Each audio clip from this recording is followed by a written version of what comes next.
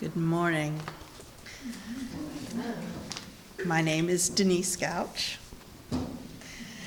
I love being here with you as much today as all the other times. And so today, I promised to talk about being ordinary. And then I thought that's too short for a title, so I added ordinary being. And I'm not sure what I was thinking in that moment, so let's see if we can figure that out.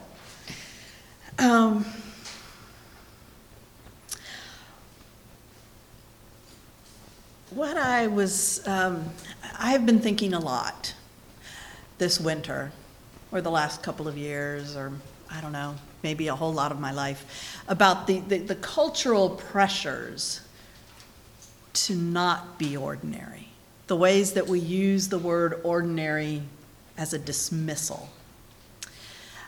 I'm thinking of the way it felt when I became a parent, and as a young parent, being aware that, oh, this is amazing.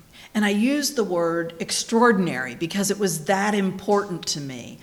And somebody that I was talking to at some point about this really didn't like that at all. I may have been kind of tone deaf in the conversation because this was not a parent.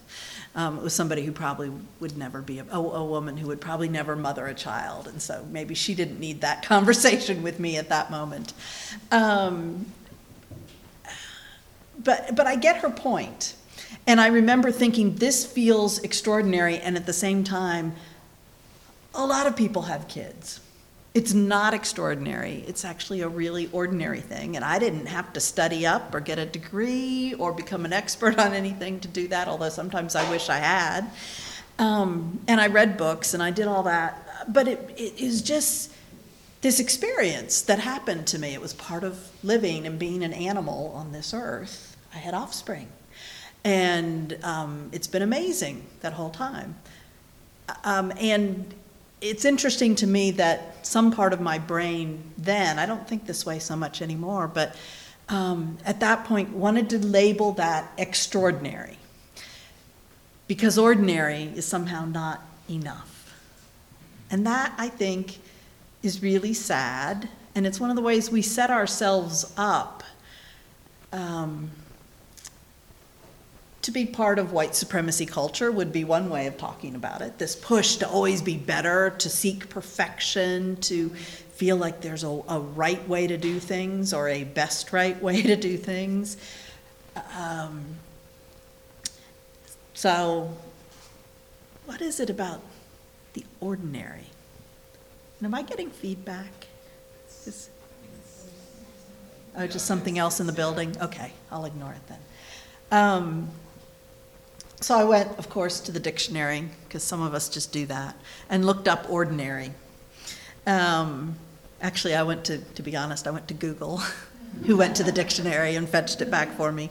So as an adjective, ordinary means with no special or distinctive features. Normal, common. As a noun, the ordinary is what is commonplace or standard. Merriam-Webster had a different, but similar, first definition was of a kind to be expected in the normal order of events. Then number 2 was in 2 parts, and this got interesting here. 2A was of common quality, rank, or ability. So here you start getting, quality to me implies some judgment, and ranking definitely implies some judgment. Common ability, in other words, nothing special. Okay, but 2B actually says deficient in quality. So you kind of catch the progression there in meanings. You kind of go from, ordinary is what is expected, to ordinary is common quality, i.e. not the highest quality, to flat out ordinary is deficiency. And I think we often work with this idea of ordinariness as deficiency. That same, all I Googled was ordinary definition, right? I got links to various kind of interesting websites like success.com, 7 ways to go from ordinary to extraordinary. And it's quite a list. Number 1, understand yourself, especially your motivations. 2, get paid for what you love to do. 3, invest in lifelong learning. 4, have high expectations. 5, be financially independent. 6, deal equally well with success and failure. And 7, work harder. And I'm just exhausted. I'm exhausted by that list. There was also a website whose domain name appears to be differencebetween.com. Extraordinary people are 100% committed to their dreams and willing to do whatever it takes to realize their dreams. Ordinary people, on the other hand, just talk about their dreams and never take action to accomplish it. So it's very binary there. There's extraordinary or there's ordinary, and they're so different, right? And I'm hearing in all of this, I mean, some of these are good things. Financial independence, okay, that's a good thing. And most of us, it's not a thing we can do. Or we can if we don't do lots of other things. Some of us just kind of, we're born into a life where we can do that. But it's not always just a matter of deciding to do it and following steps and getting there. Of course, you can define financial independence in different ways if you want. Dealing equally well with success and failure. Well, that sounds like a really good sort of Zen kind of thing. And I don't know anybody who could just off the bat decide to do that. That's a lot of discipline and practice and growing up and figuring out that success isn't always all that great and failure doesn't usually mean death. And it takes a long time to get there. Work harder. I mean, sometimes working hard is a good thing, and working harder is good too. Lifelong learning, big fan. Getting paid for what you love to do, well, I love that. I get paid to do what I love to do as a minister. And I get paid to do some things I don't really want to do, and that's the case for a lot of us. So some of these things are really good, but piling them all up like this, do this and do this and do this and do this and do this, and extraordinary is what you should want, and it's 100% committed, and that to me implies 100% of the time, 100% committed, willing to do whatever it takes to find your dreams, right? Or you could just be ordinary. 100% in, or just you never take action to accomplish your dreams. And the truth is, most of us live somewhere in between. And part of me wants to go, well, what's wrong with just ordinary? Just ordinary. And especially maybe now, after 2 years of pandemic and figuring out, and every time you step into a room with a group of people, refiguring what's the masking thing here right now. I think we're all doing that right at the moment. It's interesting to me to sort of watch what I feel comfortable with as I'm out and about in the world. But we're redeciding things over and over again. And our brains are just worn out. We're done. We've been fried for a while. So part of me thinks, just doing the ordinary stuff is pretty darn good, especially if we manage to do it and stay connected to each other while we do it. We're doing okay if we just get from day to day, week to week, month to month. And I'm reminded of some other things, some of which I know I've talked with you about. For instance, the quotation from Pema Chodron, the Buddhist teacher. I think I have shared this with you before. One of the deepest habitual patterns that we have is the feeling that the present moment is not enough. And I think that fear of being merely ordinary comes out of that feeling, that where I am right now, who I am right now, the network of people around me right now, the place in the world that I inhabit right now is not quite enough. I should have dreams. I should have a plan. I should be going somewhere else, getting to be somebody else than I am. And of course, one of the great insights of Buddhism is that all of those plans and that striving is what locks us into suffering, and disattaching, unattaching ourselves from all of that is what liberates us. Of course, you can turn that whole Buddhist project into its own kind of striving. And we're really good at that. We could do that with just about anything. One of the other things my Google search turned up, my Google search for, ordinary definition, was a YouTube video by somebody named Mike Cooley, Kewley, and it's entitled, How to Be Ordinary, a Short Guide to Happiness. So I watched it, of course. It's like 17 minutes or something like that. Basically, he offered a meditation, a mindfulness meditation. He suggested that being ordinary is something we should embrace, that happiness lies in experiencing the ordinariness of sitting quietly in a chair with your feet on the ground so you know you're rooted in the world, and feeling your body, paying attention to your breath, feeling what that breath feels like in your nostrils as you breathe in and breathe out. Maybe noticing what your hands feel like, what your feet feel like, what's going on in your hips and your shoulders. And just being where you are right now in your body. And he leads a nice little time of meditation there. And then he says, well, so what you have noticed is the feeling of being alive as a human being.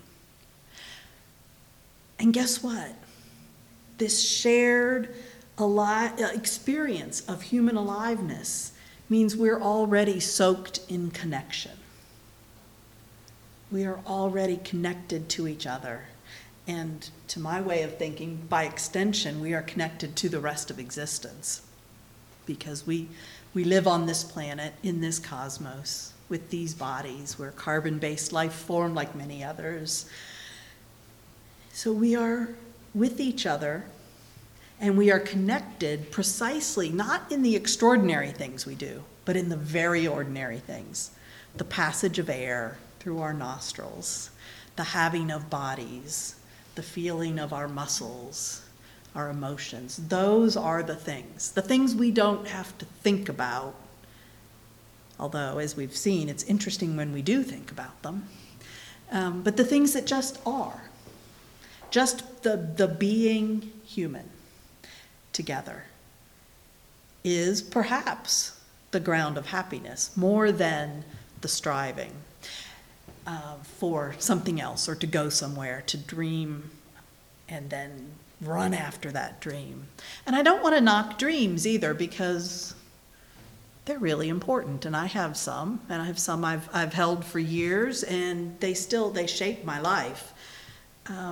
So I don't think any of this is about not trying or trying. It's about releasing some sort of desperate death grip we have on our projects. This sense that we're not okay already. And instead recognizing that what we already are, where we already live, is precious and ordinary and mysterious enough in its own right. That we are enough, that the present moment is enough.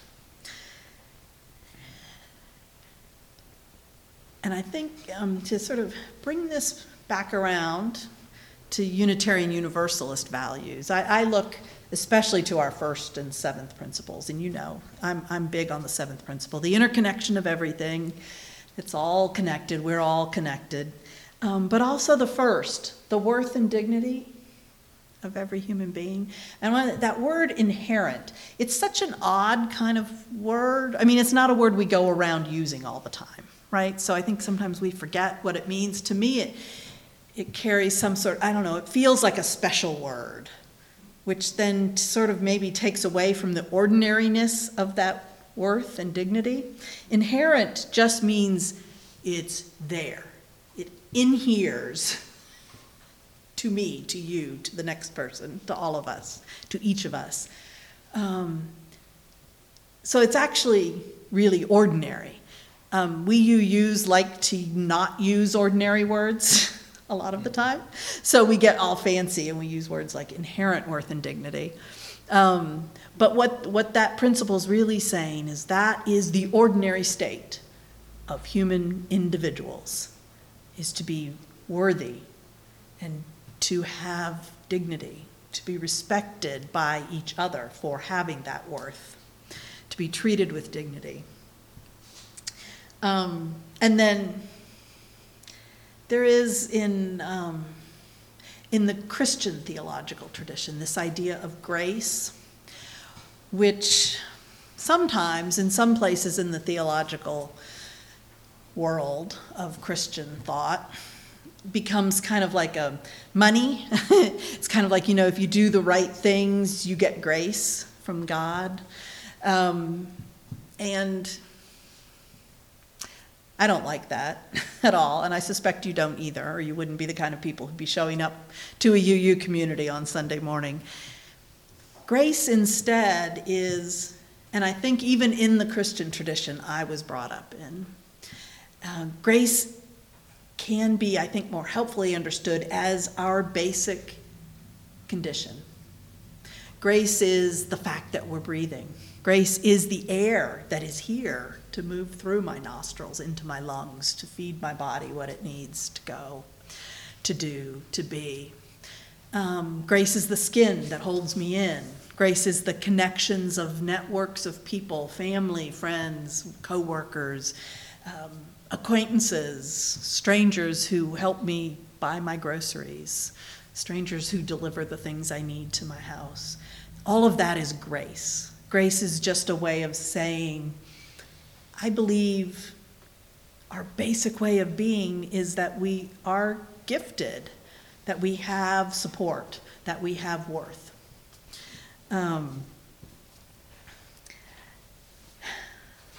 So, again, our culture has lots of different ways of telling us that the way you need to be in the world is to be striving to be something else. I have a child who is now a senior in high school, so we are in the middle of the transition from high school into, for this child, for college.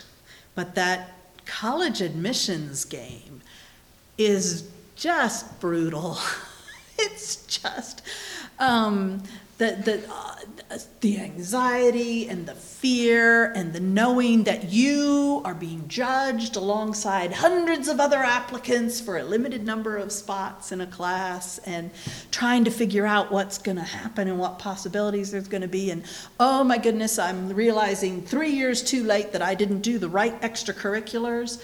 And I'm really lucky because my child has been kind of low-key, not too stressed out about it, at least not that she's sharing with us. And she's, she can imagine being happy in a number of different places and didn't get attached to any particular news coming her way this month.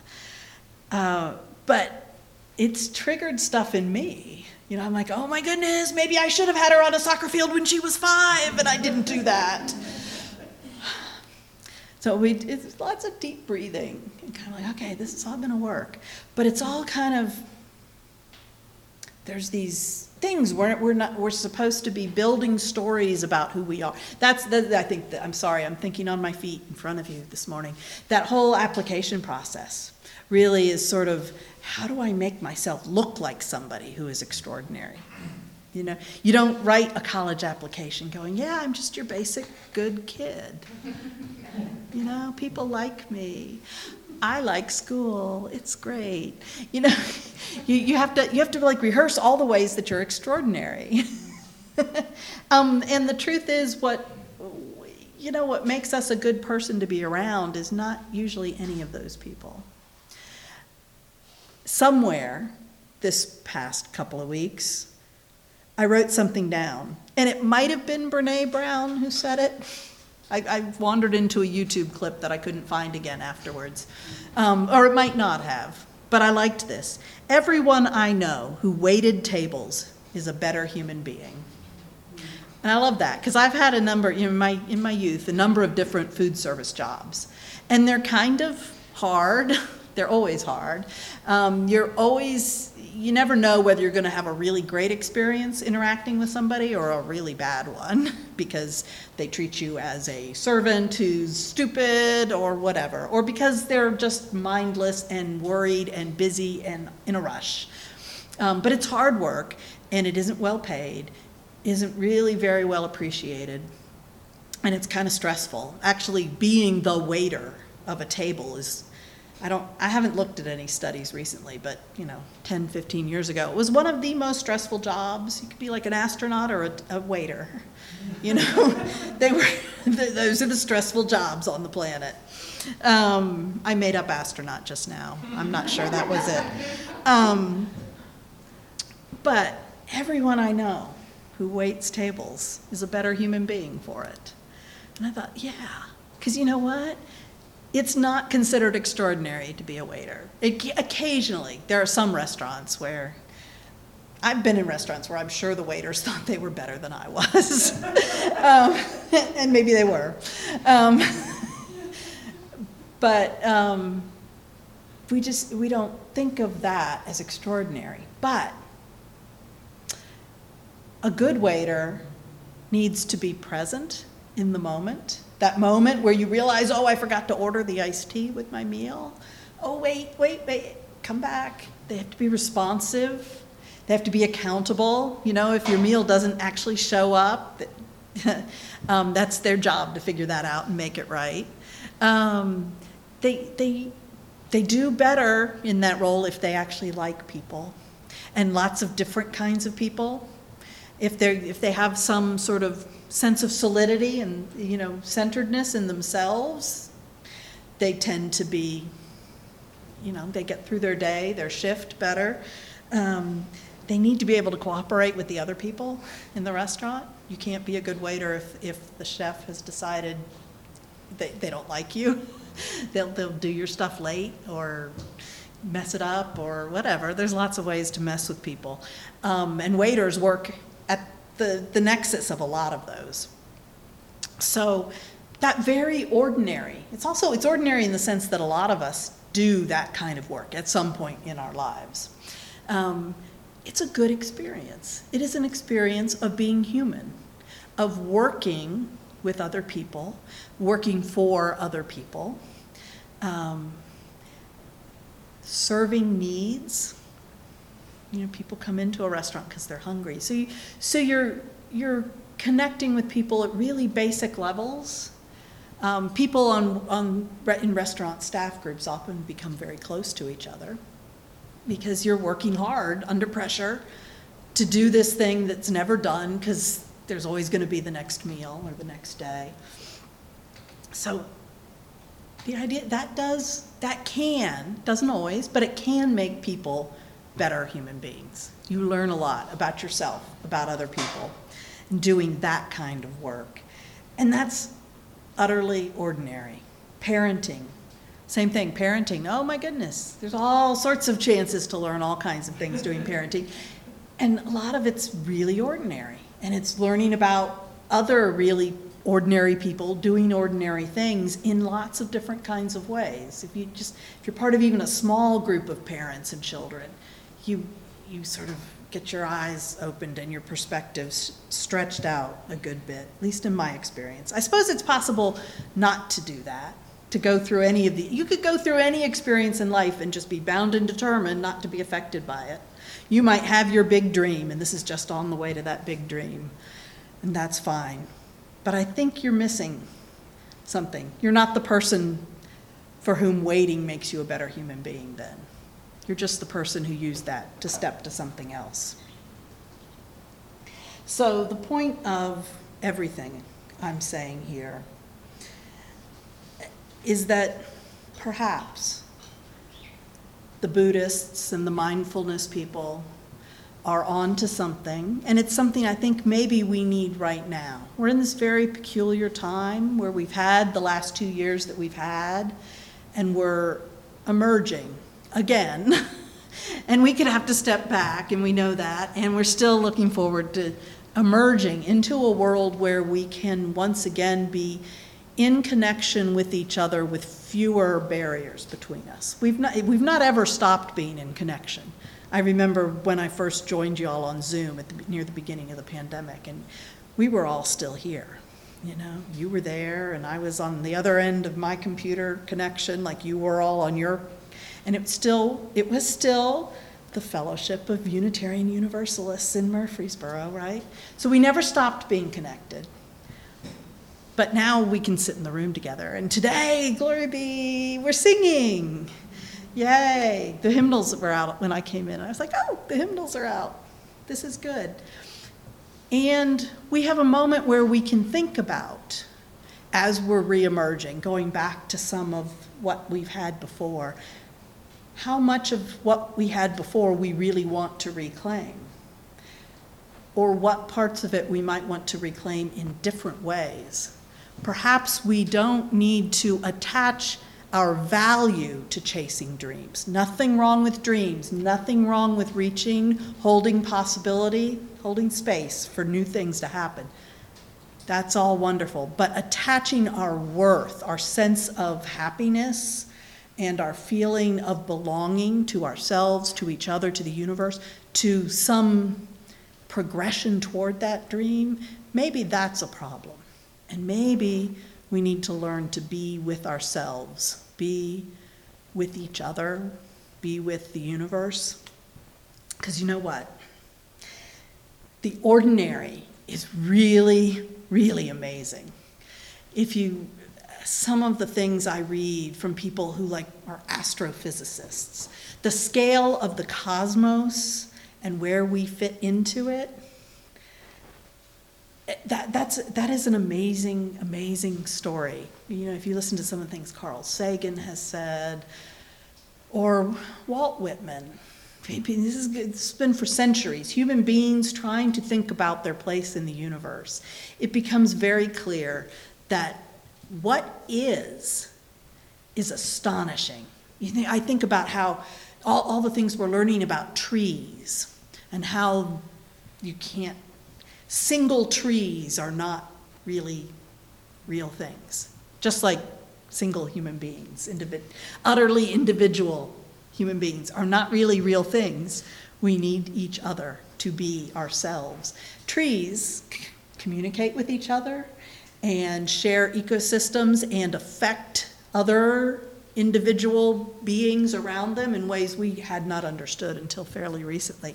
And those stories are just amazing. I want to call them extraordinary, except they're not extraordinary. They are absolutely ordinary. They are the norm. We just couldn't see it before, or we didn't see it. So let's lean into the ordinary as amazing and wonderful and precious, and recognize that the ordinary is always mysterious, even though we think of it as ho-hum, whatever. Maybe it isn't. Maybe ordinary being is itself amazing and miraculous. For me, right now, I'm finding things like naps really amazing.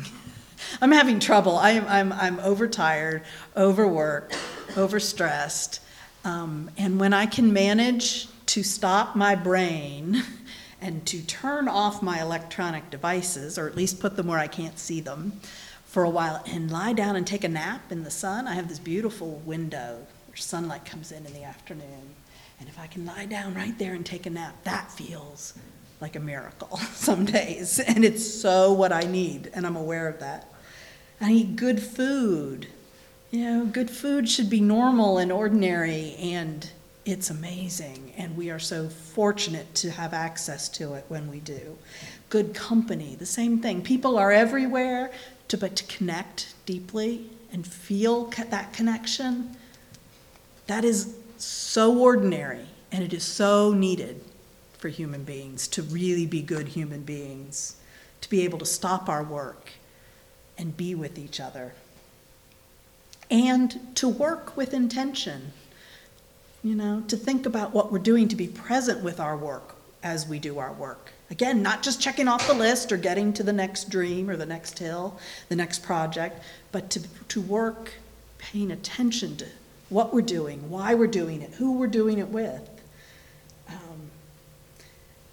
At the end of the day, I think a lot of this is about setting priorities. And for now anyway, where I'm coming down on the side of connections being more important than product, the end goals, the connections that I have with people as I'm working, and the connections that my work enables people to have with each other. So I'm choosing connections. If I'm in the middle of something, assuming I don't have a super tight, super non-negotiable deadline, and you show up in front of me, I'm going to put down what I do and talk to you.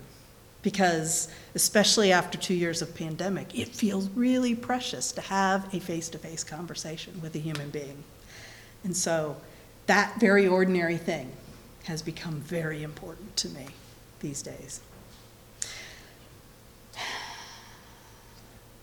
So, being ordinary and claiming that is, I think, it's not really about whether you're trying or not trying to be better or to do something or to follow a dream.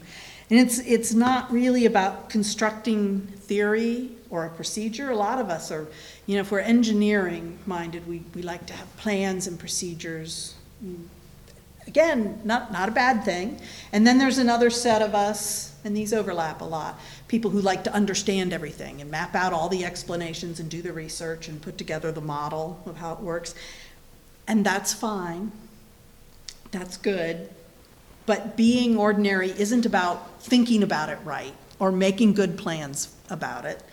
It's not about trying or not trying to get somewhere else. It's about noticing and paying attention to what is.